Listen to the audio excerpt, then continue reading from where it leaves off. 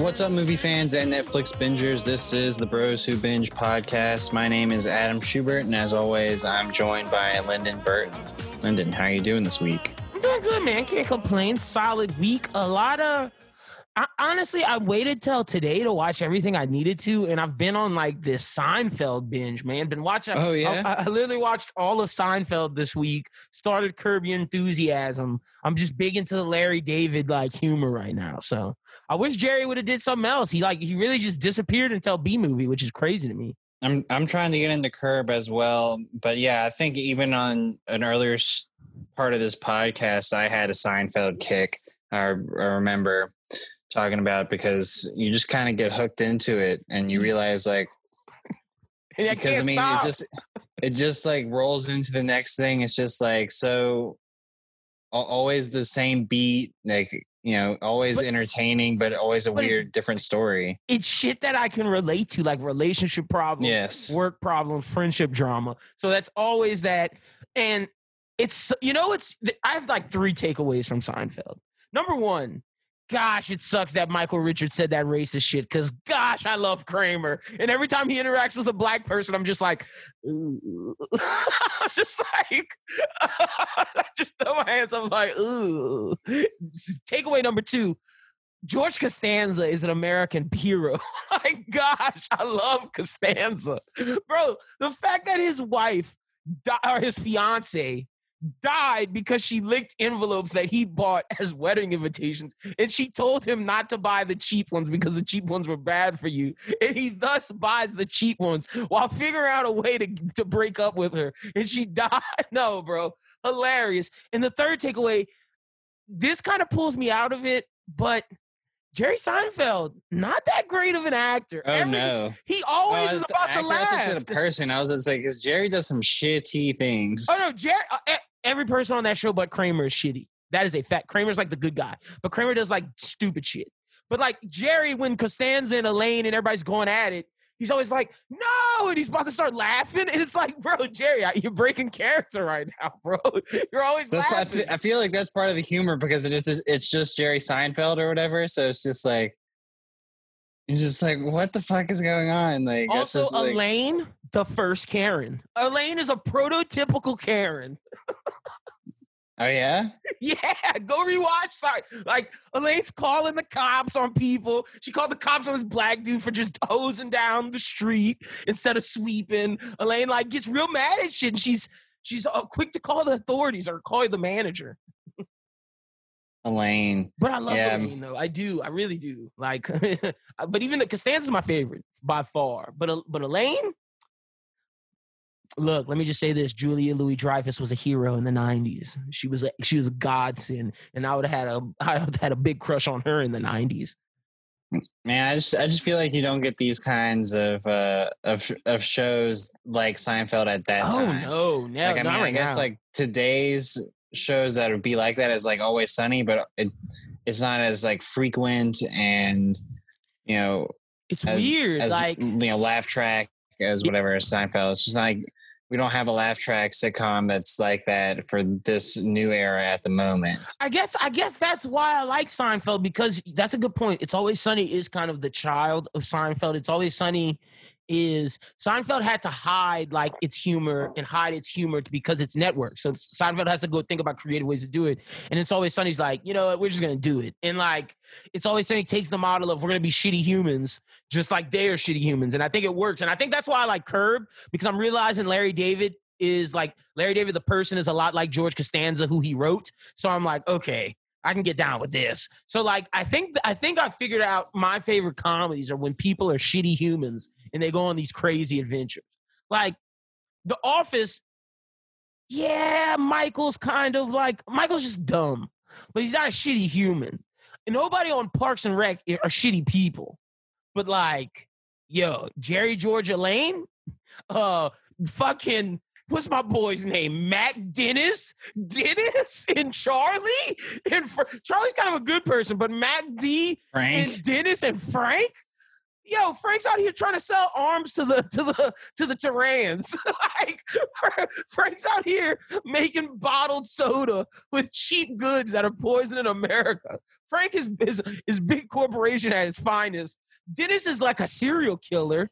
Yeah. Max a homophobe, and like D sucks. He's a bird. He is a bird. But yeah, man, that's just what I've been on this week. Sorry to just go on that rant, but like I have no one to talk to about this. Like my girlfriend's sick of me watching Seinfeld. Like she'll come home and be like, damn, you're still watching this? I'm just like, yeah, man, I can't help it. It's all I need right now. But I think that's due to the fact of me watching Criminal Minds for months and watching crime show after crime show after crime show. It was just like, I need a break, bro. Like, I watch too much killing on a daily basis. Just like, let me just say that. Like, the other night, I was walking down the street, going from my mailbox, and there's this dude with, like, all black hooded figure. And I'm like, oh, God. And I run back to my house, and I make sure he's not behind me. Dude looks like, what are you doing, bro? And I'm just like, sorry, Criminal Minds, bro. Criminal Minds. Didn't want you to come in and murder my girlfriend and me in my house. And then we have the FBI down here. You just never know when it's going to happen. That's what I'm saying. Like, too much. None of these people ever see it coming. Never. That's why I'm always on guard. I don't leave my house. I don't put myself in those situations. But I needed some Seinfeld, man, to break the, you know, just the gookiness of crime, because I watch so much crime shit. I feel that. Yeah, I mean, sometimes you feel like you're listening to people killing each other too much, serial killers. Bro, from anime, like even the anime I watch is fucking so much blood and gore. Like I just needed a comedy reprieve. And the thing with me and comedies is you got to be a good comedy, because I'm not for the in the era of slapstick Jim Carrey, Adam Sandler, dick and fart jokes. Like, Family Guy is the lowest brow comedy I go. But, like, and not to sound like a fucking pretentious asshole, but, like, I just like my comedies to be, you know, a little more than that. Like, I can't do dick and fart jokes anymore. Like, I just can't. Damn. You say that, but you would totally watch, like... What? I don't know. Give me some. Well, I guess a lot of that stuff is a little bit more in depth than what I'm thinking of. Like, with, you know, we're never going to be able to have something like Monty Python or Airplane or anything I'm not like watching that shit.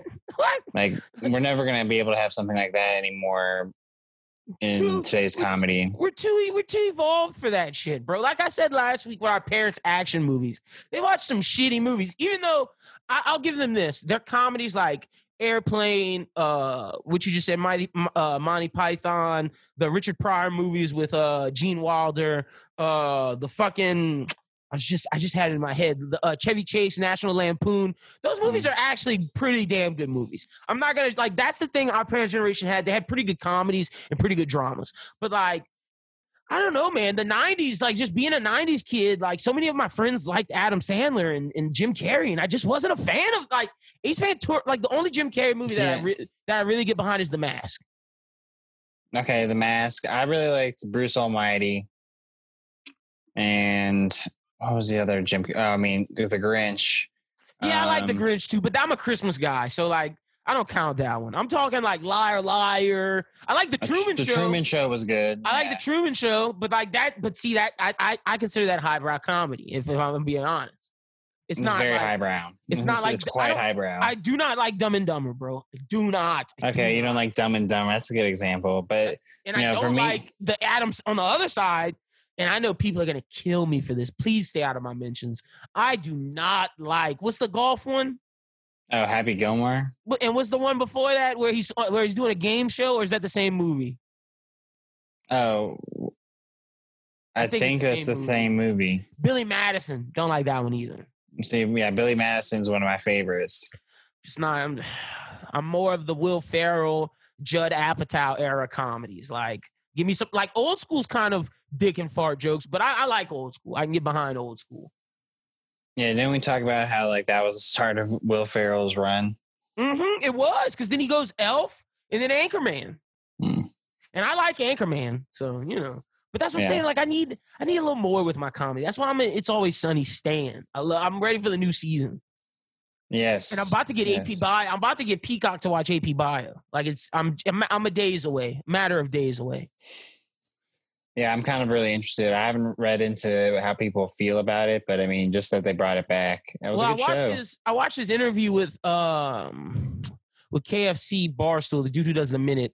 Out of all the Barstool people, I like his this little minute thing he does on Instagram. But I watched his interview with him, and it was pretty good. Like, he talked about how Peacock let him do a little bit more, and like how he preferred doing this season compared to the others. And I'm excited for that. But you know, that's just what I've been watching comedy wise. What you been watching, bro? Oh, well, I'll get into that when we get to Movie on the Rise, because I've been watching some bad stuff, and I guess like I watched a little bit of that Haunting of Bly Manor. That's the one thing I didn't put in there. Oh, you liked it? Oh no, I don't like it.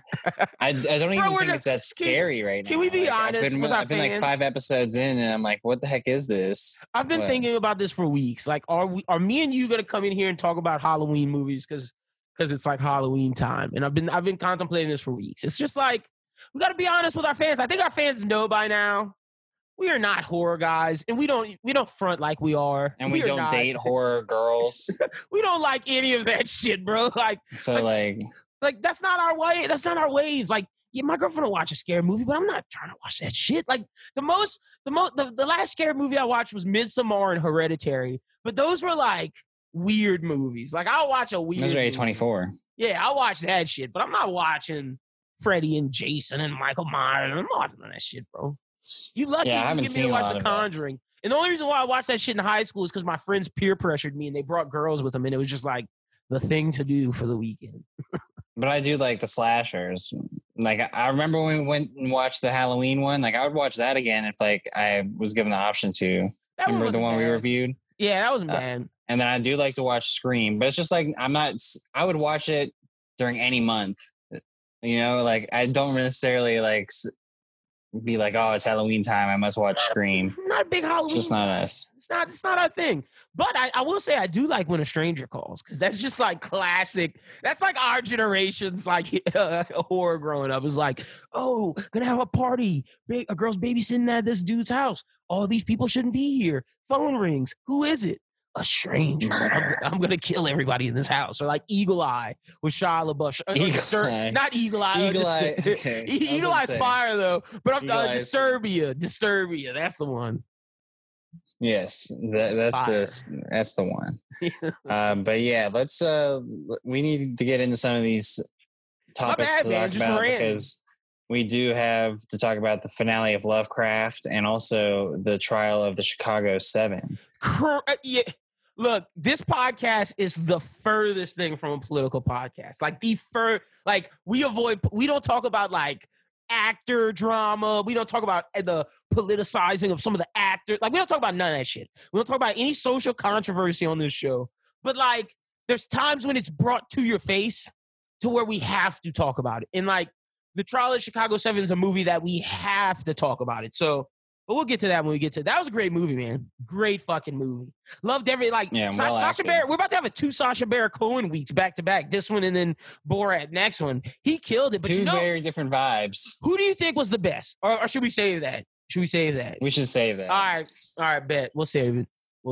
Because it's not. I gotta vote, man. I gotta vote for somebody, and it's not who who the listeners may think. Interesting. Yeah. Well, Lyndon, if you're ready to go, let's go ahead and jump right into it.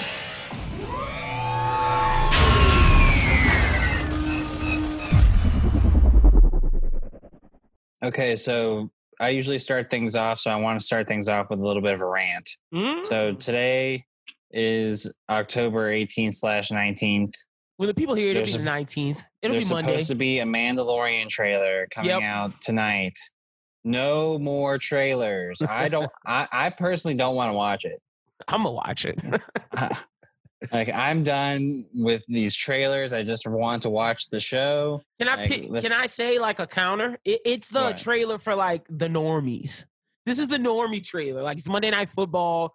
It's like, all right, you normies who watch season 1, there's a season 2 coming. Well, what I'm trying to say is do not expect it to be in the notes, because I do not want to talk about it. I'm not going to analyze another trailer and try and figure out what the whole episode of this season is going to be. The only reason I'll be hyped for that trailer if Ahsoka Tano's in there. Oh my god! If she is, I might have to watch it. Yeah, that's what I'm saying. Like, that's the only. Like, I think this is just the normie trailer. Like, there may be some new shots for us nerds out there, but like, it's just like, yo, hey, American dads in their like 40s. Y'all like Star Wars? Y'all remember that Western Star Wars show? Oh, y'all use your kids Disney Plus and go watch it. We got a new season coming. Well, But yeah. I saw when you tweeted that, I was like, oh, I knew what this was about. No more trailers. And I've been watching The Haunting of Bly Manor. The dude who's been saying that he wanted to be Ezra, I'm not buying it yet. I'm buying it. Wait, which one? Raul Cooley? Yeah.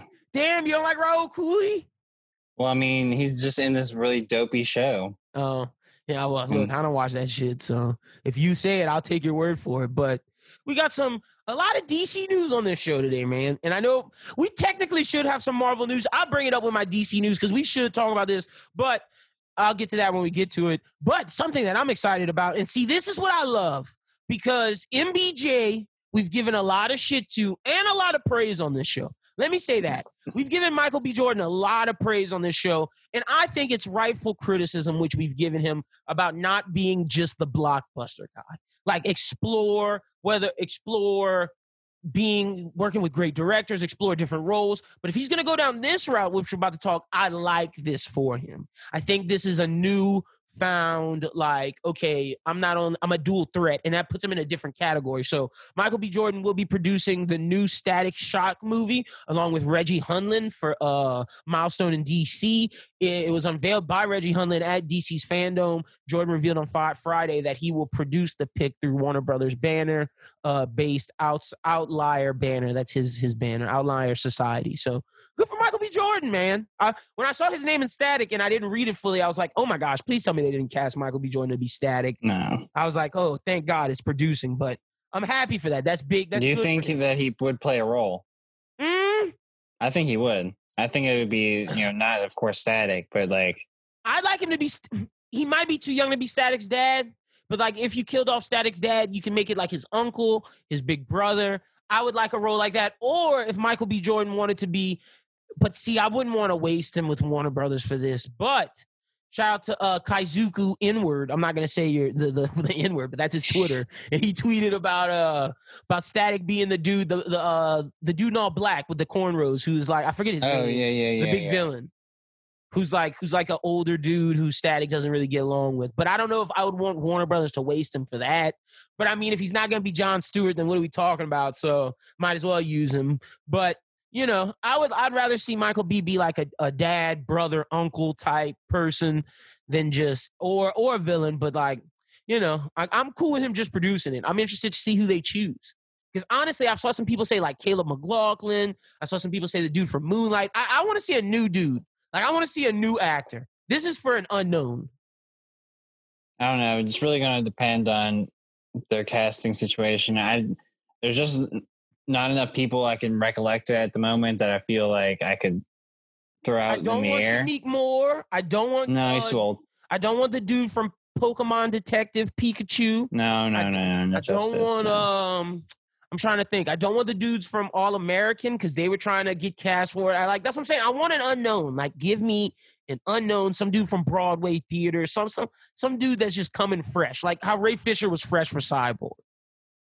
Yeah, I mean, we'll see what they end up doing for casting, but having Michael B. Jordan there gives us at least a little hope that someone is taking it seriously, and that it's happening. Because like when they said it at Fandom, I was like, when is this going to happen? But the fact that Michael B. Jordan is behind it, I think it's going to happen pretty soon. But next up, Showtime has ordered a limited series revival of the beloved serial killer drama Dexter, with Michael C. Hall set to return. The premier cable channel has ordered 10 episodes, with production set to begin in 2021 for a fall debut.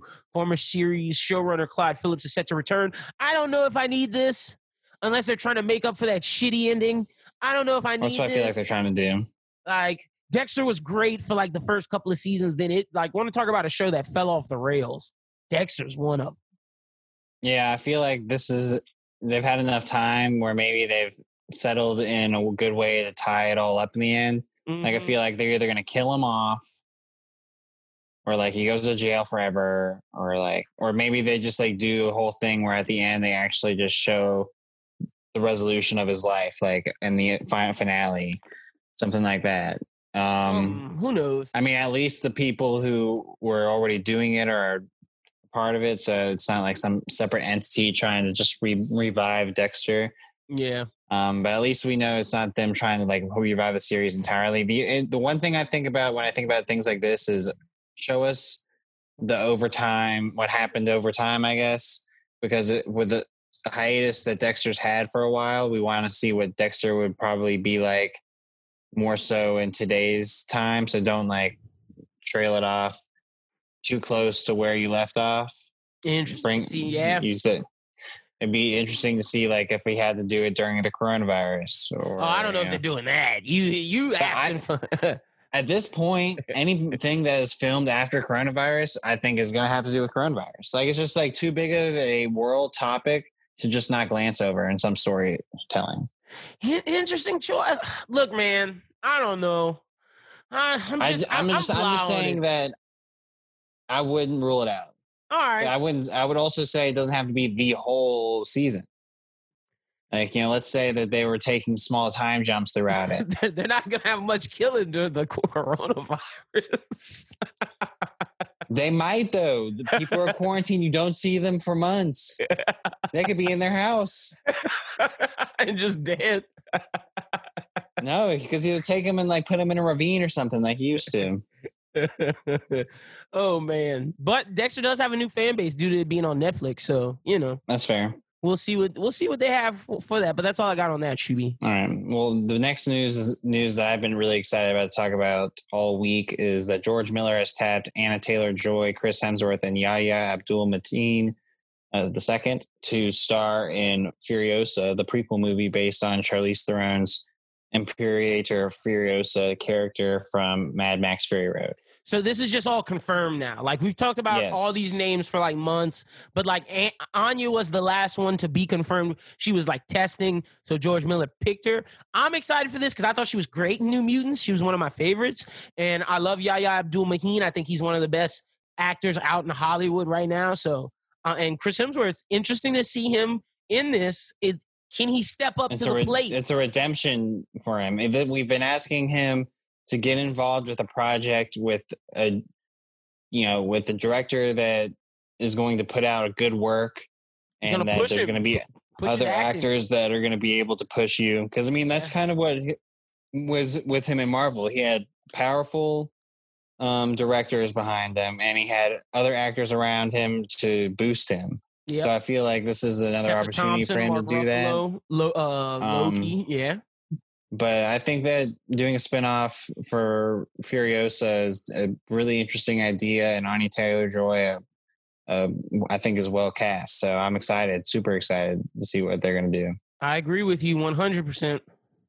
Yeah. But the next story that we have is a movie that's been out there for a while. Chip and Dale's has found a director, Craig Gillespie, who helmed the 2017 Oscar-winning film I, Tonya.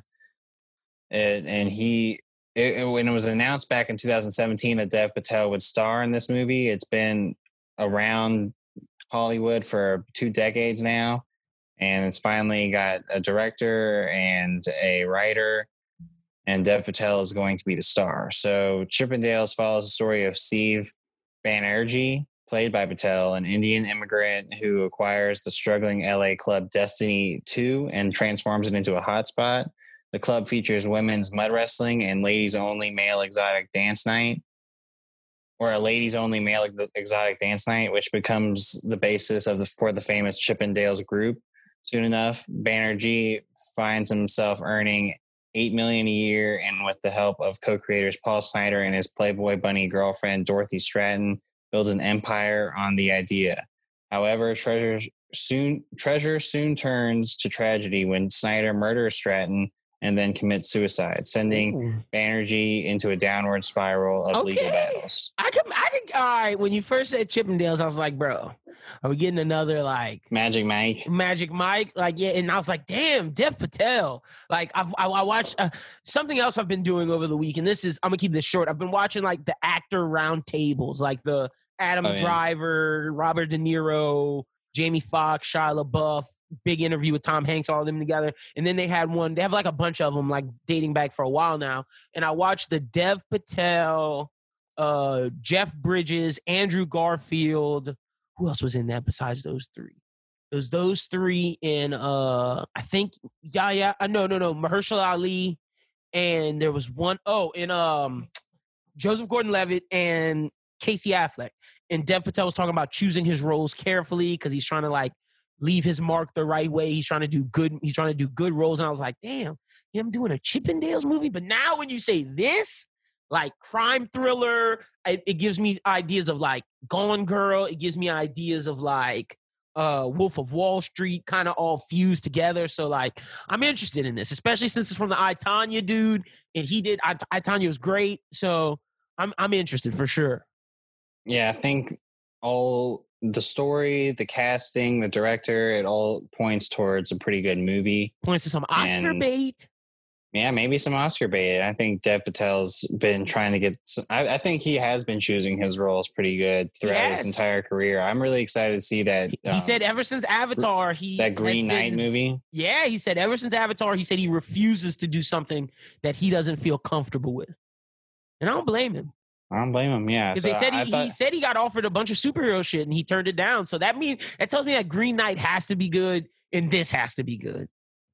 Yeah. So when I first saw the Chippendales banner, I thought the same thing as you. But like I said, when we went through this, when I read through the story, I was like, "Whoa, this is some real stuff right here." And I really want to see this story play out on tape. I want to see who plays Paul Snider. Yeah, that's what I was about to say. Girlfriend. That's who I want to see who plays Snider and Dorothy Stratton. I got a casting for Dorothy Stratton.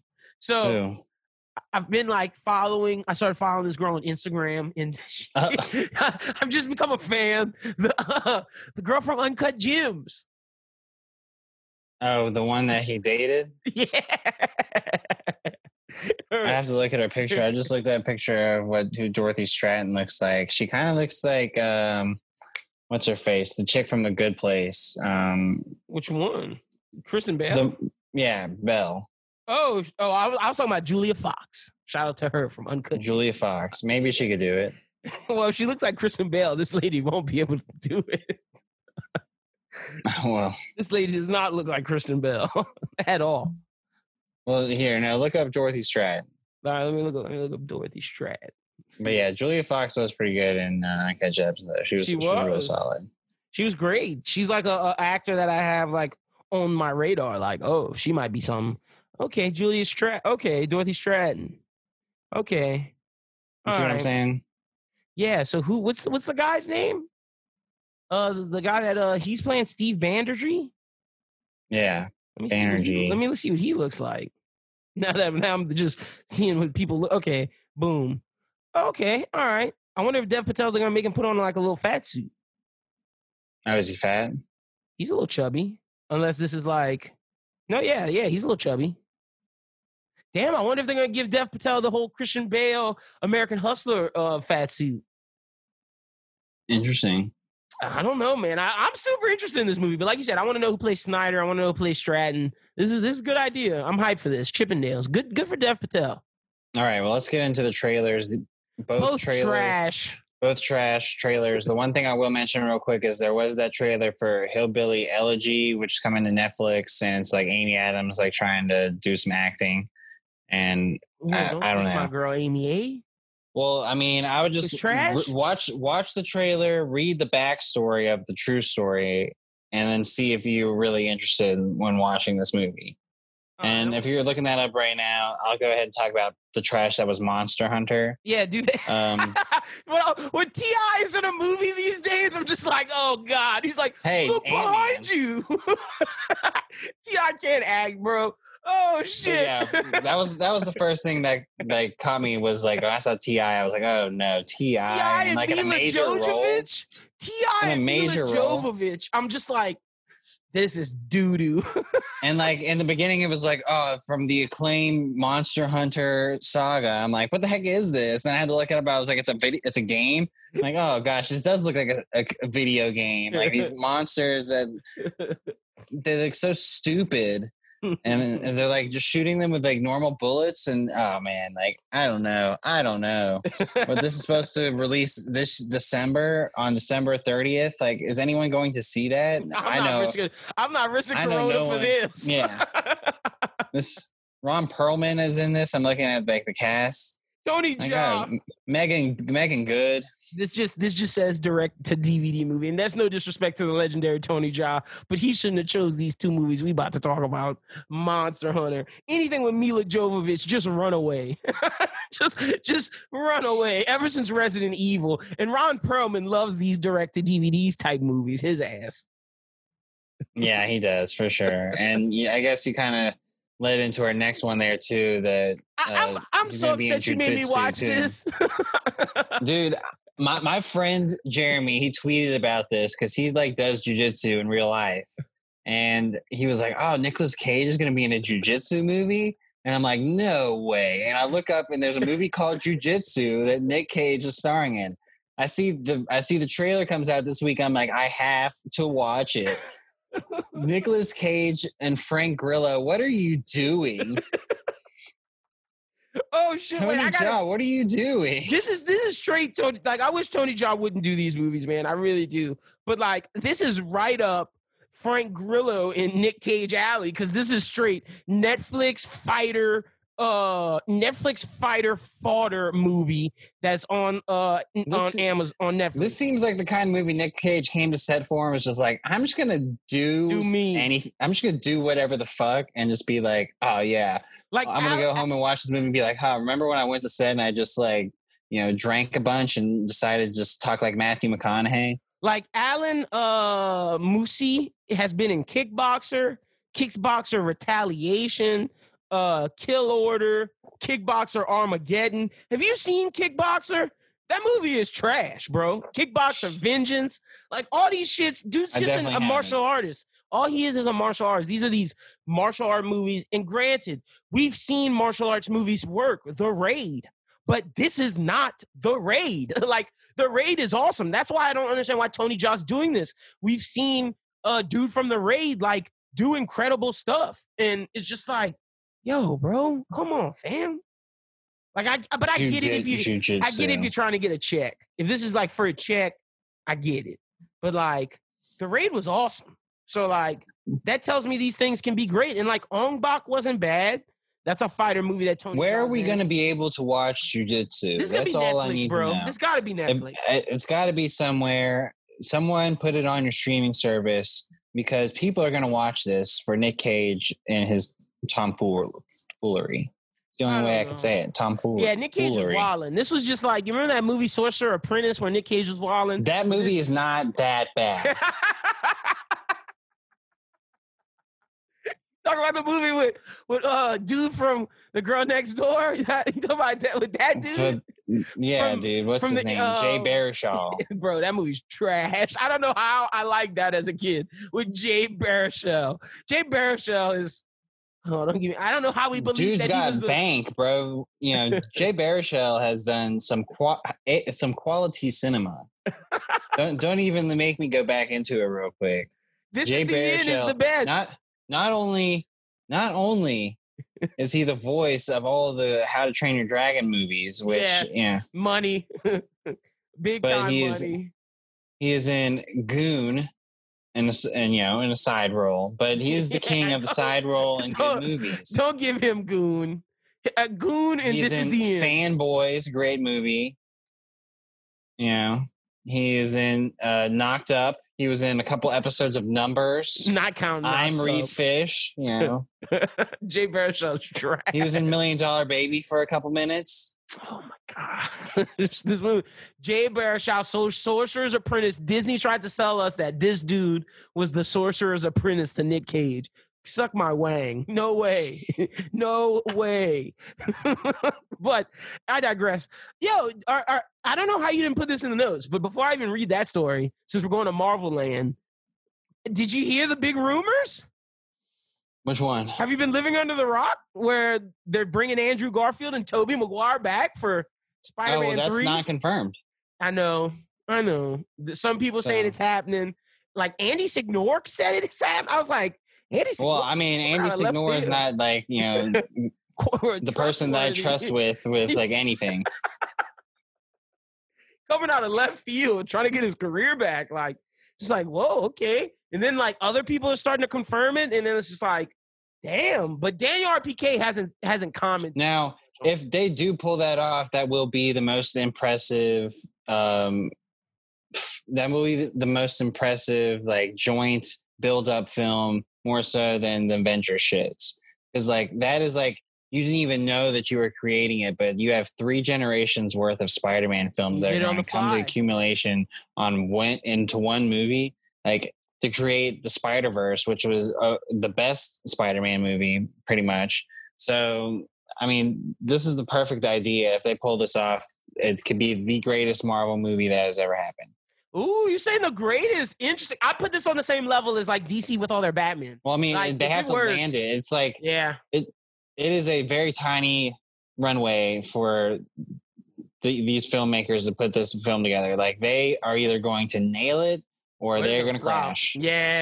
Yeah, that's a fact. So I just want to talk about that. But also, we got up and comer Danny Ramirez is suiting up for the Falcon Winter Soldier. His role is being under caps who he will play, but it's said that he will play a pivotal role. Some people are saying Joaquin Torres, even though I don't know who Joaquin Torres is. Joaquin Torres is the protege to Sam's Captain America.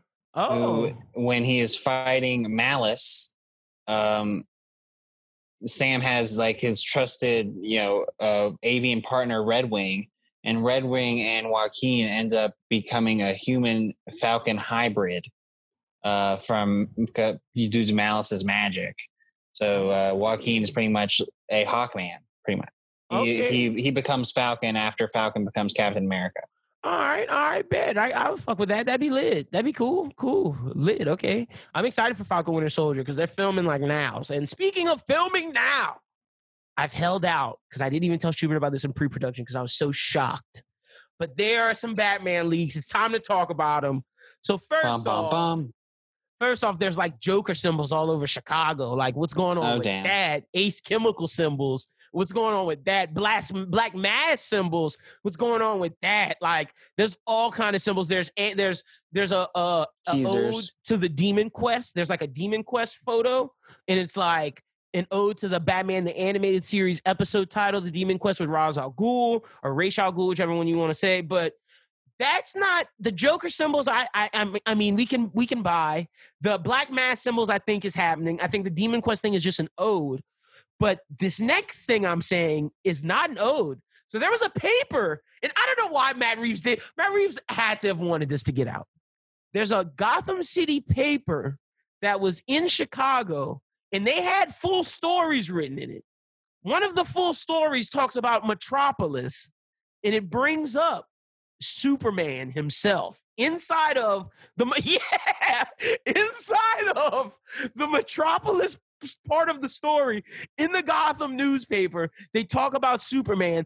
Also, they're filming a Halloween scene, and all of the people, the extras, are in costumes. We see a Wonder Woman costume. We see a Superman costume.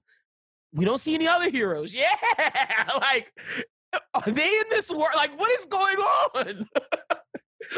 That's news. That is news. That has to be news because dude, Flash has some explaining to do because like for sure we're going to have to like pull people in from different Earths and different Earths in order to make it all create, because like this seems like it's an entirely different thing where Superman is already established. But for a young Batman, like Batman is supposed to be their age. So but that means not Wonder Woman's age because she's immortal, but they said it was like you know who, and it's like people look to the sky, so maybe he's new. Yo, okay, I would be cool with this. Like, what if we got a whole nother Justice League?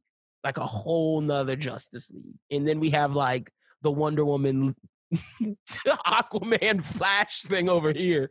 And then when Ezra does the multiverses, we like, merge the two somehow. Or we just have two different Earths. Because like now I could totally see gals being multiple Wonder Womans and multiple Earths, but I feel like we would have to recast Superman. For sure. Henry Cavill is done. It's over for him. And same with Aquaman, because like since they're technically like more mortal royalty, I kind of consider that they could be the same person cross worlds. But I feel like we'd need to cast a new Superman. I don't know. It's just a lot of work that they're trying to put. Bro, the Matt Reeves had it in his newspaper. Like that blew my mind. Like how did he expect the internet to take that, blow up the writing, and read what the writing is? I don't know. It could just be one of those like things on set that's just like an Easter egg, like just like a teaser. But it talked about a crime he saved. I mean, that could just be something that they're just trying to like make us ready. Yeah, I don't know, but the Batman leaks, everything's looking good. They're filming in Chicago right now. They just started, so like, it's not coming out until next year. It looks like Long Halloween. No, not even next year, 2022. Oh, yeah, 2 weeks. Yeah. Sucks. 2 years. 2 years, and I have to look at leaks. I have to look at fucking leaks for 2 years. Gosh, I hate the government. I hate all you people who didn't wear masks. I hate all of you. Like, I gotta wait 2 years of looking at leaks and hearing false information to see what this movie's about. That sucks. But it's definitely based off a Long Halloween because we see Falcone with his Catwoman scratches. That we see all the funeral. I'm excited for this movie, man. I can't believe that I have to wait 2 years to watch this. This is stupid. We saw the Catwoman mobile too, or motorcycle. Yeah, a little motorcycle. All those leaks are looking good. All those leaks are fire. I'm hyped. I am hyped. Whatever Matt Reeves is building, I'm with it. The last story we have this week is Amazon is dipping into late 90s nostalgia, bringing a series based on the well-known movie I Know What You Did Last Summer. And Amazon has greenlit this YA horror drama based on the movie and the novel by Louis Duncan. The show will share the same premise as the movie, in which a group of teenagers are stalked by a killer a year after a fatal accident on their graduation night, but put a modern spin on the material. Sarah Goodman of Preacher and Gossip Girl is writing and producing the show. All right. You know me. I love everything Amazon's doing, so I'll buy it. I'll check into it. That's what I'm saying. Like, because Amazon's doing it, and then you have Sarah Goodman who's done Gossip Girl and Preacher, two things that I don't think were done terribly. They're not bad. Yeah, they're good shows. Like, both of them are grasping. A semi-interesting young horror drama. I like the movie with Freddie Prinze, Sarah Michelle Gellar. Too. So I would be down. They dip into like the serial killer angle and just like make it all thriller, suspenseful more so than horror. I'd be in it.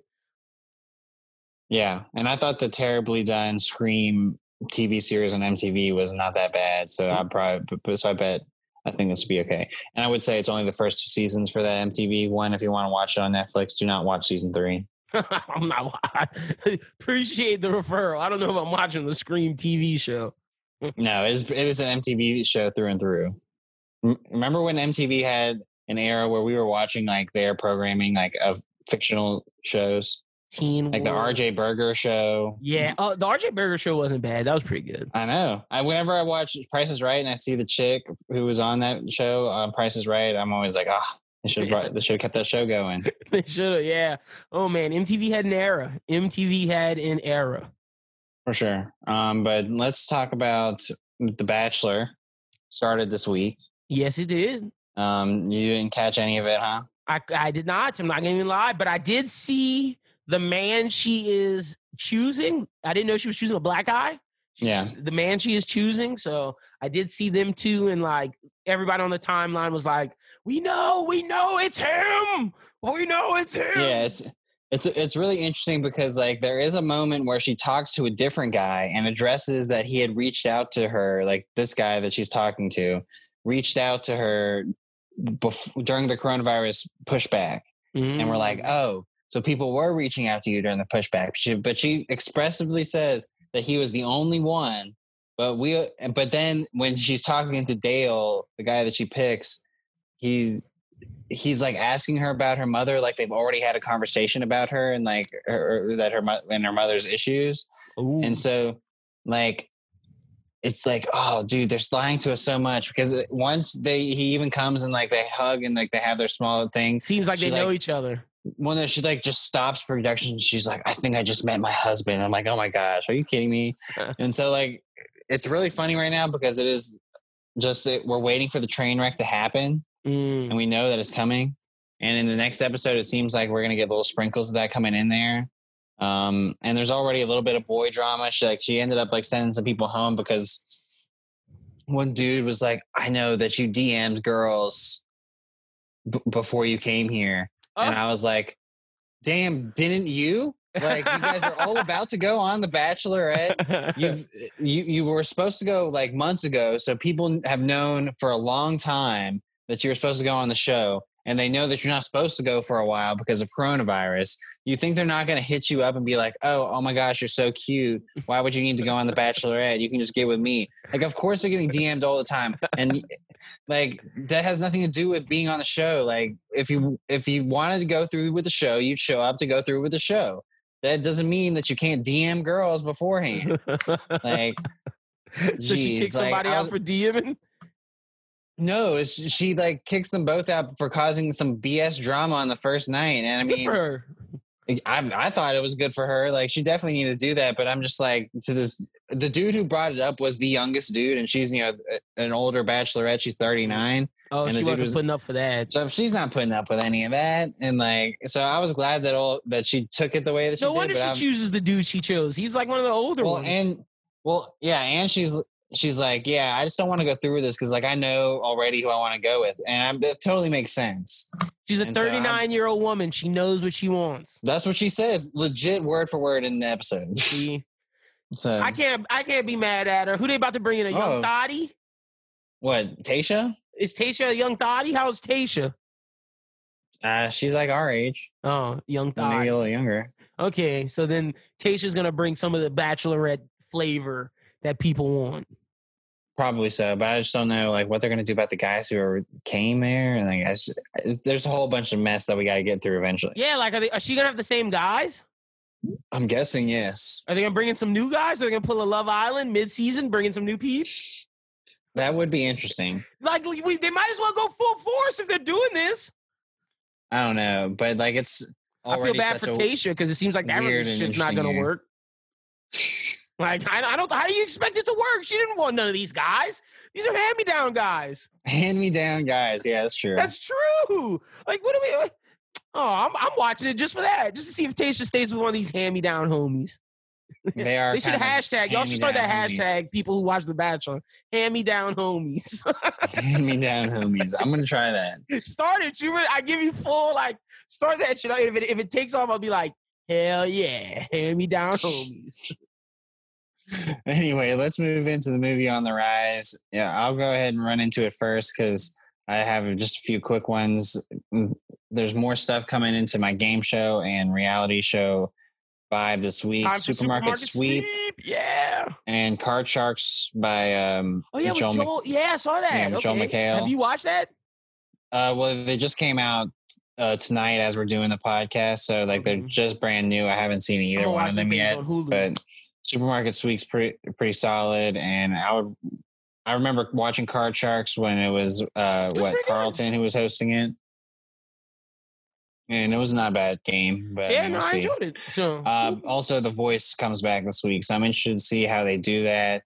I hope it's not like American Idol and The Voice tried to end last year with the Zooms because that was terrible. Yeah, I'm not for the Zoom sing off.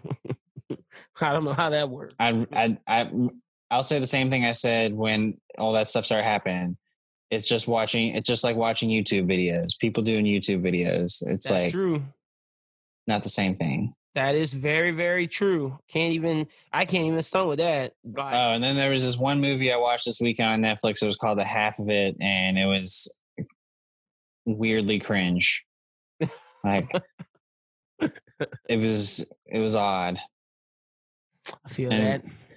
And I'm not really like hating on the content of the movie, but just like a lot of things in it were just like super weird. And like it's one of those things where I would just say, go watch it and just tell me what you think about it, because like you're either gonna like really laugh at it or you're gonna be like, wow, that was just like really weird. It was so strange. But like I guess it's not a movie on the rise, but if you want something for laughs. All right, bet. Can I count the trial of the Chicago 7? Does that count for this week? That's fine. All right, that's one. But Did I say animes last week? Did I give a bunch? Yeah, I think you did. Yeah. Did I talk about Moriarty the Patriot? I think so. Did I really? But then Borat's too. Oh yeah, Borat too. Yeah, true. Well, if you have the Funimation app, you should definitely check out Moriarty the Patriot. It follows Professor Moriarty, James Moriarty, instead of Sherlock Holmes, and he is like this criminal broker. He brokers crime to happen, so it takes on good. So, for example, there was a serial killer, but he brokered a crime for someone to kill the serial killer whose son died. Like that. That's like the type of shit he brokers, and he solves like mysteries that way. So I think Moriarty the Patriot's really good. But Trial of the Chicago 7 and Borat both out. Borat comes out Friday. Trial of the Chicago 7 is out right now. Both great movies. Oh, well, Trial of Chicago 7 is a great movie. I don't know if Borat's great. We shall see. But, that's what I got. Movie on the rise. What are we starting with? Starting Avatar? Avatar. All right, starting Avatar. Let's get through these because I watched these. I think some of these were important. Some of these were just like... Oh, the Boiling Rock is quite important. Yeah, the Boiling Rock's important. All right, but Firebending Masters, as much as a filler-ish episode as it is kind of important. We go, Zuko and Aang go to find these firebending masters, this is the start of these Zuko's elders. Field trips. Yeah, the Zuko field trips. Yeah, where every member has to get a Zuko mission, and even Toph says something later like, "I didn't get my Zuko mission." Everyone runs off with Zuko at some point. So yeah, Aang and Zuko go and they find this old fire-bending clan. The Sun Warriors. Yeah, Sun Warriors. The original, the people who took firebending and studied it from the true masters, the dragons. But if you notice the dance that they do, that's the fusion dance from Dragon Ball Z. The only difference is they go like this. In Dragon Ball Z, they do this. Oh, cool. But instead of doing like this, like they do fusion, like they do but it's basically similar motions, just like different hand placements and whatnot. But I thought they were similar. Love that. Love them learning from the dragon. Love learning that Iroh learned from the dragons, and he didn't tell the secret. Tell anybody. Yeah. Who did Iroh do the dance with, or did he do it by himself? That's a question people are asking, but I love that he didn't tell anybody, so that doesn't cloud Zuko's mind of my uncle had a troubled past, but it turns out your uncle's always been this good person. He kept the secret. Love that. And I love that, like, now they have new purpose and drive. Aang, like, when Aang shot fire, I was like, all right, achievement unlocked, stats maxed, time to get ready to fight the big bad. For sure, and solidified Zuko into the group. Him and Aang now have that rapport. Love Zuko and Aang's relationship too. I think it might be one of my favorite relationships outside of the gang. And it's crazy. Like Aang and Sokka have a decent relationship. Aang and Toph have a decent relationship. And we know what Aang and Katara has. I think Zuko and Aang is second to Aang and Katara. I really do. At the end, I think so, yeah. Like him and Zuko, but even if you say just to this, like everything leading up, the fact that he was Zuko's villain and they always tried to understand each other. Zuko saving Aang is the blue spirit, just like all their run-ins. I really feel like his relationship with Sokka and Toph aren't as good as it is with Zuko. Yeah, I think you're right. So that's what that episode's about, just building their rapport in their relationship and like trying to getting build fire that bridge. And get that fire bending. Exactly. Like I said, they're the opposite of Sozin and Roku, where Sozin and Roku started off close and they dispersed. This is Aang and Zuko coming in to where they're going to be friends. And I think this episode solidifies it. The next episode or episodes that we go to is Boiling Rock Part 1 and 2. This is the prison breakout scene, the next Zuko mission. I got gnarly sure. Big time. So Sokka and Zuko go to the Boiling Rock prison to hopefully find his father, who they don't find immediately, but they figure out that Suki is there. They plan an escape, only to find that his father does come later on. escape one was foiled by prisoners who got in the way. They try another escape and they get out. Dude who was just being sort of a snitch, but he didn't snitch. I was proud of him. Yeah, he didn't this snitch. episode, big are we sure? The entire time Zuko, Sokka, and anyone was talking, how did no other guard hear them? How? They weren't whispering. They're just like, hey, Zuko, hey, Sokka, hey, Suki, we got this plan. Let's do this. No whispering, just straight talking. That's why I was like, oh, this is a childish show. That's why the prison guard, the prisoner heard them. Yeah, I understand. But just like, are we sure? Also, I granted, I understand the lesson they were trying to teach Sokka, never to be afraid of failure, always to take the chance. But was it really smart for him not to leave with the prisoners in that moment?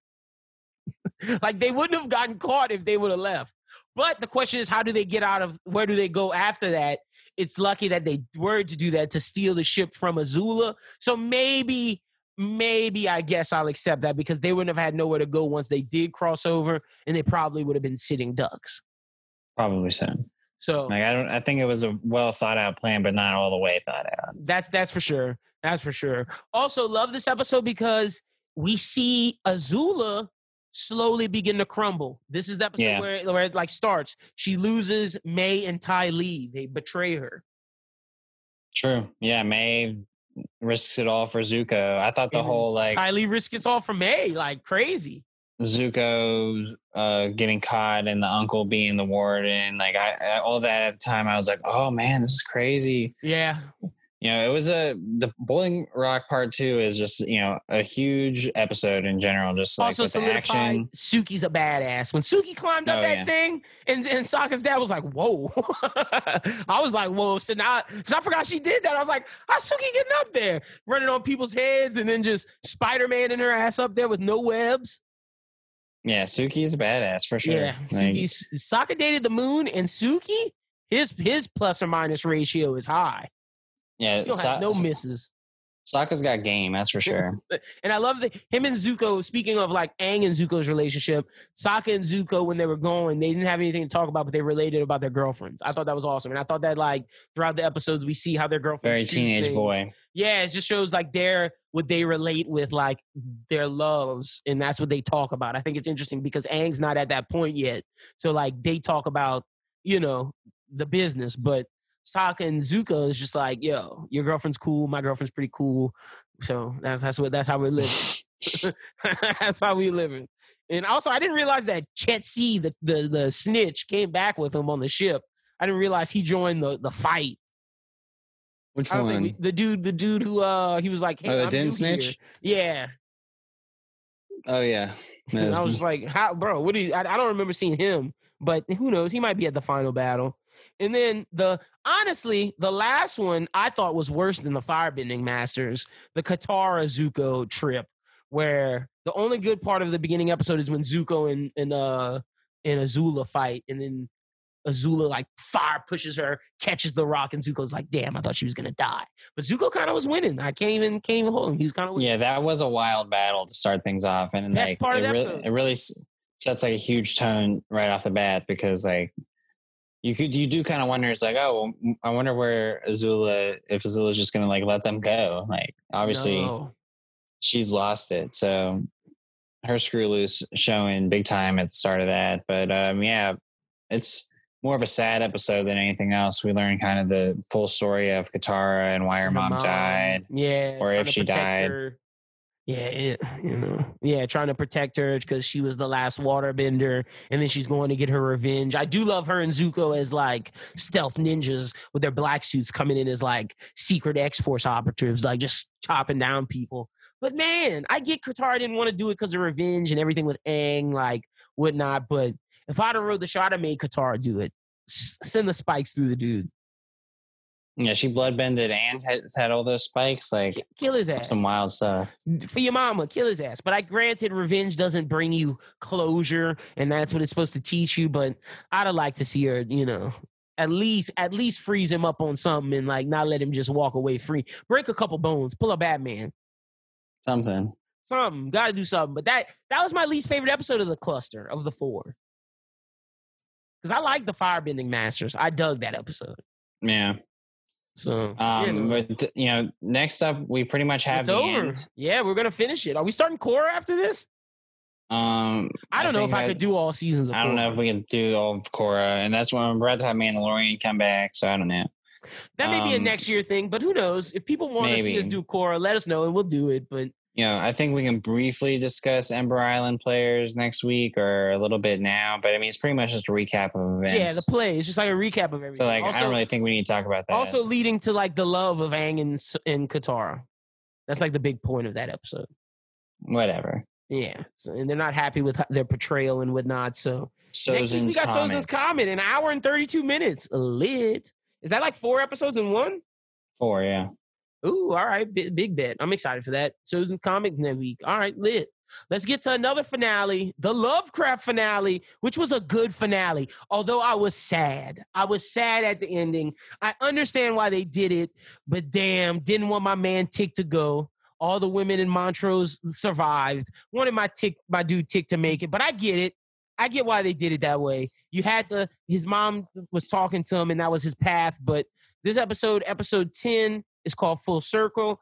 Is the season 1 finale. After uncovering the origins of the Book of Names, the gang heads to Artem to cast the ultimate spell. They figure out what the dream where they're looking at the woman in the fire. They end up realizing that's a realm for all of like the Freeman family that the great ancestor made for them to like discuss magic and everything. And like they discussed like, oh, we're gonna hijack her spell. The Black Lady's been planning this for forever. The original ancestor. And basically the plan was not to just take magic from Christina Braithwaite's family and Titus's family, but to take magic from all of the white, I guess, different sections of people who use magic. And that's the plan, but Tick still gotta die. Oh, it hurt my heart. And then when the Nine Tails came and the Nine Tails wasn't doing anything at first, I was like, do you not know you're the QB? Like, Rasengan on this bitch, and let's get this over with. Like, let's get some demon chakra, some tail Bijou bombs. Like, we can do something. Yeah, I was wondering the whole time, like, why don't you do anything? You're just looking. She finally does. Also, can you give me props that I called D was going to have a robot arm? Yes, there were definitely a few things that you had called that happened here. D with the arm thing definitely happened. You called George Freeman being the Beast. Bro, like what? I didn't see because he was a black one. Yeah. And then like they were like, how did those beasts get made? Well, I just was thinking about it. I was like, did he get bit the first time they went through? And I remember he did. So like, even though he died, I guess like he just became one of those for now.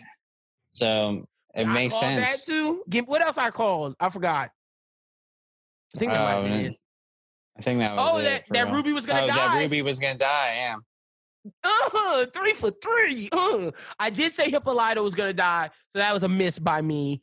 But she made it, and I like her story. Like, but also, are we sure Hippolyta couldn't have done more? Like having all this magical tech and all of this, like they couldn't have done something, or that just wasn't their time. That wasn't their story. Well, I just feel like maybe something that she knew with like her side of the deal. Like maybe she knew that she had to like let things go the way that they're supposed to. True. Yeah, so solid. My question that I'm thinking about is it a season finale or a series finale? It seemed like a series finale. Because it seemed like a series finale because you killed Tick and Tick was like a major character, but I feel like it could be a season finale. There's places you could go with it, but like I just don't know if I'm going to care as much about it. That's the thing. If you're not going to have Journey Smollett Bell, who I don't see coming in for the next season, if they do one, I think you follow D. And D and her mom's adventures in space and like what they do, like make it a super sci-fi show. But I don't know if that pulls me in. Yeah, I don't know. Because there's no way you show D killing Christina Braithwaite if that's not like the main. Because like that's what I was thinking. Like when she was the last thing, I was like, oh well, I feel like she and her father now are like doing some kind of thing. Hunting. Yeah, they're like doing some monster hunting thing, demon hunting, that type of shit. And why did she push Tick through the portal? Like that, like what was she doing at that point? So, that's something that I think I'd be interested in. She was like, they never learned because they let her live and she just crossed her neck with her metal arm. I was like, ooh, Bad girl D just kicking ass. What else happened? The scene where Montrose was like, "Get up, Tick, get up." Oh, that was so sad, heartbreaking when Tick was dead. Dude, I couldn't look when she slashed his arms. Oh, Tick. That was like reference to Jesus and whatnot. Tick was crucified area. I was like, damn. When I realized that, I was like, he's gonna resurrect, but he's not. So and then Letty had invincibility because she cast it on her ass, and I gotta say, Christina Braithwaite held her word. She kept her word to Ruby, so she might have actually loved Ruby, even though she killed her. I think she did. I think she did, but like at the end, like Ruby was going to be in the way of her thing, and she had to choose her. And I don't think she killed Ruby. I think she did the same thing she did with all the other people. Oh, was she still alive? Yeah, and like she was like I saw in like a little flash something when like the Nine Tails was on them of like Ruby in like the bed. Oh yeah. She's like okay for sure. So maybe they can bring her back. Who knows? Yeah, but I'm wondering if there's like a thing where you bring Tick back, but at this point, like, Tick's done. I understand that we need Jonathan Majors out of this show entirely anyway because he has other fish to fry. Yeah, Jonathan Majors is over. One season, he's done. I do see Ruby maybe coming back if they do another season. What else did I notice? Oh, one of the ways that, and I didn't realize this till after, I was like, when Ruby started acting weird, I was like, oh, wait. Ruby said she would have never sang that song that they sang on the way to the thing, which was a giveaway that was Christina Braithwaite. Because in the beginning, when we first meet her, they were like, sing Shubop Duop or whatever. And she was like, I'm not singing that shit. I'll sing this. And she was like, you'll never catch me singing that. And she dang. Yeah. And that was a moment in the car. I'm trying to think of some other moments. Jonathan Majors never really had the big moment that I wanted for him. He had a lot of good moments, but I think this show was Journey Smollett Bell's show. I really do. I think this was Letitia. Well, I still think it can be. Like, what does she have going on right now that she can't do this? And we don't know when she's coming back as Huntress. So, I mean, as Black Canary. So, who knows? That's funny that you've done that because when I was on our Run It Back episode, when I talked about Mary, what's her name? Elizabeth Weinstead. Mary Elizabeth Weinstead. I would say Black Canary. Oh, we did the reverse. Yeah, but yeah, no, I think Journey Smollett Bell should get an Emmy like Regina King. I felt like she had the best performance out of everybody in the show. I don't know about her winning an Emmy. Maybe you can nominate her. I think she can nominate it. She was good though. She pulled me back as a Letitia Lewis fan at the end, even though my boy Tick died. I was like, I get it. Y'all did it for the family to where Black people have magic, and y'all did it to save your son. I get why Tick died in sacrifice. Also, Montrose gets a second chance at being a father. I thought the letter that Tick gave him was beautiful. I'm trying to think of some other stuff that I liked. That was pretty much it. Because everything else was just like, this was like the win episode. This was they had no losing in this one. This was like we're tying everything up. The only loss was Tick, which we knew was happening. So I thought it was a good show. Good season. Not better than Watchmen, but a good show. Yeah, pretty good show. I would definitely recommend it for all the people who haven't seen it. That's a fact. That is a fact. If you have not seen this show, you should definitely watch it. But from a show that takes place mainly in Chicago, we're going to go to Chicago for a real story made into a Netflix film. What a movie, man. Gosh, this movie I was upset the whole time. I was just like upset. It was definitely stressful. It was just like, damn. So this shit happened in the 60s. It felt eerily similar to today with just like protests and people trying to deny the right to protest and like people asking about who starts the protests. Who starts the riots? Who starts the riots? Yeah. Who is doing all this? And then seeing like how the FBI was trying to incite this by putting people inside and everything. And then just like the government trying to cover it up. And then the trial only happened because a man felt disrespected, and it was some like political shit. And then like just every aspect of the trial working because the attorney governor wanted it to go one way to shove it into the face of the guy, the previous attorney general, and because Richard Nixon wants the left wing. Yeah, the left wing who are preaching non-war to stop. It was just, this movie felt so eerily similar to today, man. That it blew my mind that shit happened. Yeah, it blew my mind that it was similar to things that were happening, and also that there's things that are happening now that were still happening then. In the 60s. And I told you this off air, and I'm not going to be ashamed to say this on the pod. If my parents listen to this, whatever, it's just the truth. I tell them this to their face. I don't know what happened between the 80s and the 90s, but that goes back to what I said about the crack era, and like just all kind of just cocaine and drugs, and like, yeah, we're going to make money. It became less about the fight, and it became more about the self, the individual self. And like, and it just shows that, like, I got to applaud our grandparents who were alive in the 60s, because they were fighting the fight we're trying to fight. It fell off in the 70s, 80s, and 90s. And that was due to capitalism, due to drugs, and due to the idea of the individual over the populace. Because you can even look at what each guy did after, and what their lives became shows how the world became about the individual himself. One of them was the founder in Apple, which was like, what the fuck? The only one who stayed true was Hayden, who became a senator. But I don't know what he voted for, you know? So, like, who knows? Dellinger, I think, became a businessman or some shit. And the other dude who Sacha Baron Cohen played ended up killing himself, but he wrote like a bunch of books and became like a rich dude, like selling books and doing that type of shit. So who knows, man? Who the fuck knows? But like, this movie was crazy. This movie was nuts. Some of the stuff that was happening in like Cover Up, and then like when it went into the very end and said that 78% of trial lawyers who went up against that judge were like, yeah, this dude's incompetent.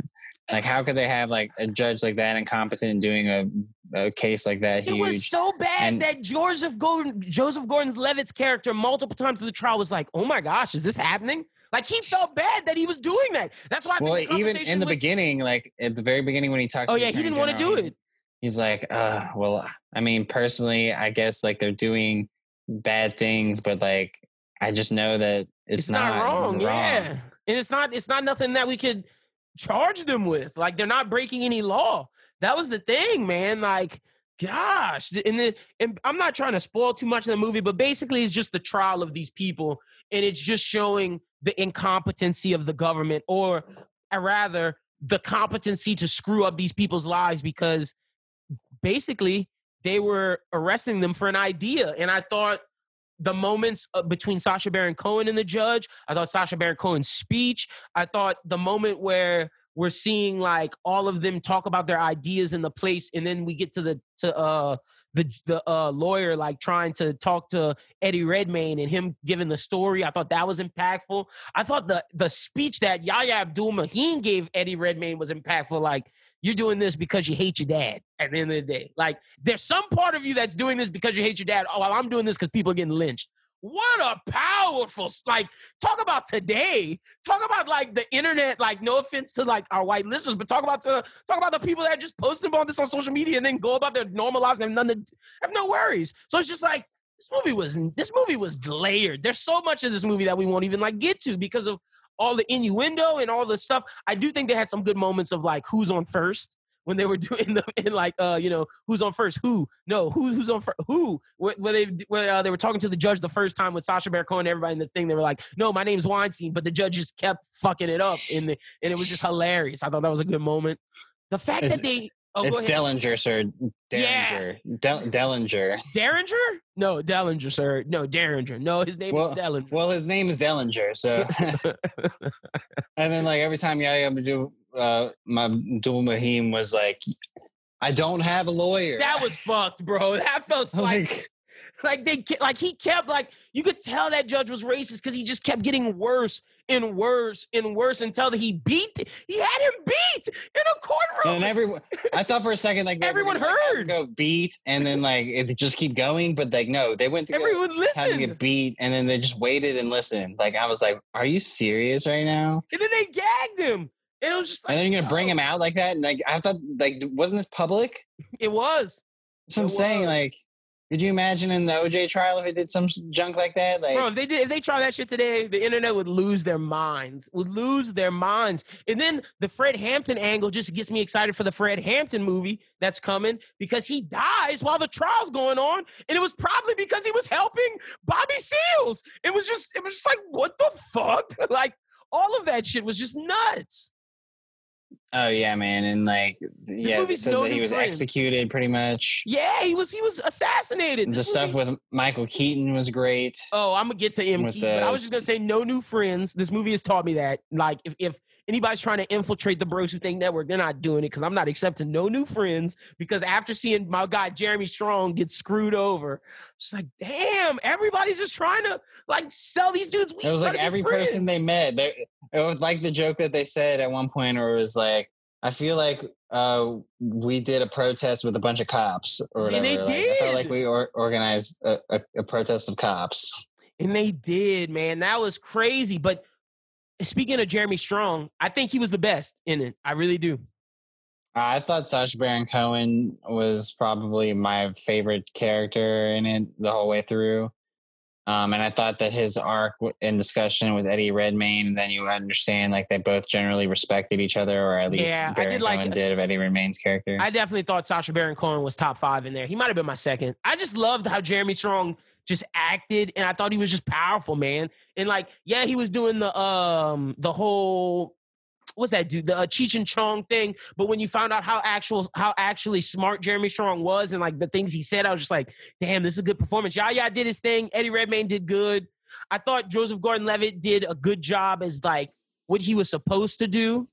I thought Mark Rylance as the I thought Rylance did good. Yeah, I thought Rylance killed it. Yeah, as Kunstler, the lawyer. The worst name ever. Yeah, but my goodness, Michael Keaton, what a perfect, like, I think Michael Keaton, both attorney generals are perfect casted. Like, the dude from The Wire is like the dude who's upset and like not really the high straw actor. He's just angry and mad. And then when you get the biggest asshole like Michael Keaton, like just there. And the thing is, the judge was so trying to be against it, but he respected that attorney general so much. It was like, I can't do anything. And talk about when Eddie Redmayne was like courage, and then Michael Keaton shows him courage. I was just like, this dude right here, this is what you got to stand up for. And it's crazy that they weren't going to prosecute. That's nuts. If that's how it really was, and they didn't prosecute, the only reason why the dude for Nixon wanted to prosecute because Nixon wanted to stop the leftists for the war, but more so because he had a beef with Michael Keaton's character. That's nuts. That you chant 7 people's lives in a whole, more than that, like everybody involved. Yeah, like 8 people's lives for all of that nonsense. That's nuts. Yeah, it was crazy. Like I just couldn't believe stuff that was going on through that whole thing. Could not. Wouldn't think that was America. And they were like, "This is a political trial," because it was. And I thought the Sacha Baron Cohen speech where they were like, "You're trying to make me testify for something. You're trying to arrest me for an idea," and it was true. Yeah, but for my thoughts, and I've never been on trial for my own thoughts. Yeah, powerful shit. Powerful. And then when they didn't want to let the jury hear the Michael Keaton shit, I was like, yo, like, come, like if the press was in there, my whole thing is like, this should have been a big story. And also all the laws that they were trying to say about it, like pretty much that they were trying to be like, oh, well, if this is the way that they're trying to interpret the law, then they're saying that any person who's ever been in a presidential cabinet can go and like can't testify for any trial, which is nuts. Absolutely crazy. Mm-hmm. That like this movie was gotta give Aaron Sorkin his props. Like, I like that you were trying to push people to watch this movie because in a lot of ways it's educational for like things that are currently happening at the moment. Like, super educational because it's like they're more advanced now, and it's like, oh, like I'm scared. It's just like if the government was doing things in like this in the 60s, like with all the things that they're able to do now, does it surprise you that sketchy stuff's going on? They don't even have to put people to infiltrate. Like we're on a webcam right now. They got this Zoom call. Like what are we talking about? Yeah, so I mean, like, I don't know, man. That stuff was wild. Like the jury tampering stuff, and bro, the jury tampering was the worst. Like when that the little girl was like, she was reading James Baldwin. She was for the cause, and they sent a letter from the Attorney General's office impersonating the Black Panthers. Like, why would the Black Panthers scare? Like they wouldn't tell you the mob doesn't tell you when. And I thought Mark Rylance gave a great thing. It's like, the mob doesn't tell you when they do things. Why would the Black Panthers tell you when they do something? They're just going to do it. Like, that's the cops. Like, all of that was just like, the entire movie is just like, oh, I hate all of this, that this is happening. And you know they're not going to win. And you know it the whole time you're watching. You're just like, there's no way that you can win. But the good thing about this movie is every time you think they won't win, they up the ante and it's like, okay, maybe they got a shot now. Maybe there's a sliver of hope. And then like they get the sliver of hope out of there, but they give them I think when what's my guy's name? When Michael Keaton's character tells Mark Rylance, wait for the appeal. You knew at that point it's over. Like, it's over. Like, they lost. Like, he told him what the writing on the wall was, and he told movie audience, like, this isn't going to end the way you want.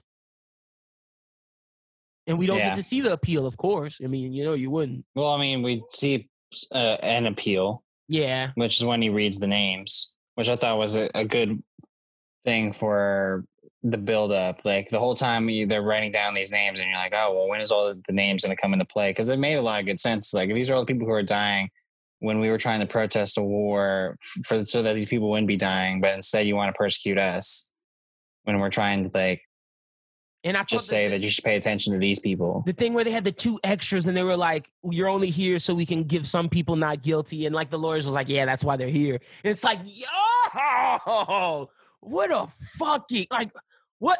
Congrats, man. Aaron Sorkin. Congrats to Eddie Redmayne. Congrats to Mark Rylance. Congrats to Joseph Gordon-Levitt, Sacha Baron Cohen, Jeremy Strong, Yahya Abdul-Mateen. Everybody involved in this movie. It was great. I enjoyed it. That was like a good, and it didn't feel like 2 hours. No, it didn't really feel too much like 2 hours. It was awesome, man. It was a pretty great movie. Might be the best Netflix movie. Best Netflix drama, I'd say. Yeah. I liked it better than The Devil All the Time. Oh, I definitely liked it better than Devil. I understood this movie's through line. Devil All the Time was just shit happening. Like, this movie took me from A to B, but that's Aaron Sorkin, though. You got to give props to Aaron Sorkin. And even though it was all in the courtroom, I thought they did good jobs of layering the stuff outside, like seeing the riot, seeing like the different shit, the different moments. Yo, when that cop bust open Renus's head or whatever, I was like, damn, bro. Of course, Eddie Redmayne would say, fill the streets with blood. But then it was like what Sacha Baron Cohen was saying with the way he says his pronouns. Like, I kind of got what he was saying too. He wasn't, he wasn't like trying to make it violent, blood. But he was saying like it would be like filled with our blood because we got attacked by the cops again. Yep. And I love how they were, at first it was like, we're protesting this war, but we're also kind of protesting the police state and the fact that the 60s, and they even said it on the news, like, this is a police state now. And it was just like, whoa, like, it's just crazy, bro. Crazy movie. Crazy movie. This movie got to get like a 8, 8.5, 8.8, 8.9. Might even be a 9. It was a good movie. I don't have any complaints, really. I'd give it, an 8.5, I'd say. I think it's a good biopic. I'm going to give it 8.8, 8.9. I thought it was real good. I don't have any complaints, really. Not really many negative. Like, I'm trying to think. If I had to be nitpicky, what's a negative? Would have liked to see Yahya's. I felt like after Yahya left, the movie kind of lost something. Yeah, because it no longer had a Black Panthers. But like what I would argue back with that is, since it is the trial of the Chicago 7. Oh no, I get why you have to do it. Well, it even harpens to the point where like he shouldn't even have been there. But he wasn't though. That's the thing. That's what they were trying to say this whole time. Well, I mean, but he shouldn't even been there to start. Like, that's what they're saying. Like, if you focus so much on like what he was going on and like with Fred Hampton and stuff like that, then it takes away from like the Chicago 7. But it's a story that needs to be told in itself. Yeah, you had to have him there for like context, but like I almost wanted that whole story being told on its own. See, because like his whole deal was crazy. Yeah, I mean, his whole deal was crazy. He wasn't even there for 4 hours. Yeah, he just told a speech, ate some food, and left, and then like got arrested with it. Like, but it was only because he was Black. Like, that's the only whole reason. But I think, if anything, I'll get what I wanted from that more so from the Fred Hampton stuff. Even though I don't think we'll see Bobby Seale in the Fred Hampton movie. If we do, he's going to be like a side character. I wonder if we're going to see the trial. I wonder if Fred Hampton's going to go to the trial before he dies. I think he's got to. Yeah. I think he was a pretty crucial part of the trial. Yeah, true. He was. He definitely. But it all depends on like how big the Bobby Seale stuff mattered in his movement at that time. Yeah, in the grand scheme of his life. Yeah, no, true. Want to see more Eddie Redmayne movies. I thought he did a good job. Eddie Redmayne does a good job, man. He does a good job. Just that second Beast movie is pretty trash. Yeah. But so you got Sacha Baron Cohen as your favorite. I got Jeremy Strong, but we both agree that Michael Keaton kicked ass. Like, Michael Keaton was the perfect asshole to get to be like, yeah, I'm gonna stick it to you. Like, he was perfect. perfect. If you've ever seen Spotlight or anything like that, like Michael Keaton is that guy, and I love seeing him. Like when they walk in and he's just sitting there, and it's just him. I'm like, oh shit, they got Michael Keaton. I like this. And then when he was just waiting, he's like the fucking FBI and the Attorney General's office is like, no, you can't say anything. No, you can't do this. And then Michael Keaton was like, well, I was waiting. I only had you here. And then Eddie Redmayne's like, find some courage. And he was like, just wait. I only had you here to tell you, no, I'm gonna do it, and I'm their star witness. We're gonna fuck you. It was just like, oh shit. I was like, yes, I wish everyone who came out of like being in the cabinet was like this. Yeah, I know. Like it was just like but he was trying to do the right thing. So, you know, even though he did have them undercovered and watched, and he played his own role, but at the end of the day, he wasn't gonna try to. What was their like company called? Like the Conspiracy? Yeah. Why would you name your organization the Conspiracy thing? Like what? Yeah. Why would you name that your phone line? Like what are y'all doing? Oh my gosh. And then I thought it was hilarious when that girl at the end was like, yeah, I like it better. When she was talking about having sex. I was like, oh God. What I thought that moment, I thought that was a little overkill. Like why did that have to be? So did the lawyer. Mark Lawrence was like, did you have to do that? Yeah. He was like, who'd you do that for, Bobby or you? And she was like, for me. Oh my gosh. But yeah, great movie. They had the frat boys, it's like quote unquote the who basically pulled that girl off and raped her. Tried to rape her, yeah. And then Jeremy Strong to the rescue. Their ass. Like, he beat all of their ass. This movie was definitely a commentary on today through the 60s lens, because there's so much. Well, it's just the case of history repeats itself. True. Yeah, no, this is a great movie. I definitely recommend it to everybody, for sure. But that wraps everything up for the episode 107 of the Bros Who Binge podcast. We're still working things out on what's going to come in the coming weeks. Now that Lovecraft is over, The Boys is over. We got Borat next week. Got Borat coming up. We got to finish Avatar, and we'll be getting closer and closer to The Mandalorian. Yes, sir. Sir. And we'll have to figure out some other things that we'll be watching in the coming weeks. It's all streaming now as we're trying to figure out what to talk about in the world of television and movies, because we're not going to get movies for a while, and they keep getting pushed back. So that is a fact. But if you want, you guys can follow me at LinBWT, follow Bros Who Think at Bros Who Think. But this Tuesday, the day after you guys hear this, the Run It Back Scott Pilgrim will finally be out. So the day after today, tomorrow, you guys can check out the Run It Back Scott Pilgrim. Make sure y'all can go watch Scott Pilgrim on Netflix. But me, Schubert, and Ian, we break it down, discuss everything about the movie. And yeah, I think that was a really good Run It Back episode, and is glad to have that back. But you guys can check that out. Also, a new Kaiju number 8 video will be out. A new Bros Who Think will be out on Thursday. But be on the lookout for that. And pitch is gonna happen soon. We just gotta find a good figure out. Yeah. It's gonna happen sooner or later, like maybe 2 to 3 weeks. Everything will be done before the end of the year. That's a fact. That's a fact. But you can find me on Twitter and Instagram at aschubert14, and you can keep listening to everything going on the network. And thanks for listening to this episode of the podcast. Go check everything out that we said that you would be worth checking out, and I hope you join us again next week. Everyone stay safe out there, and as always, keep binging.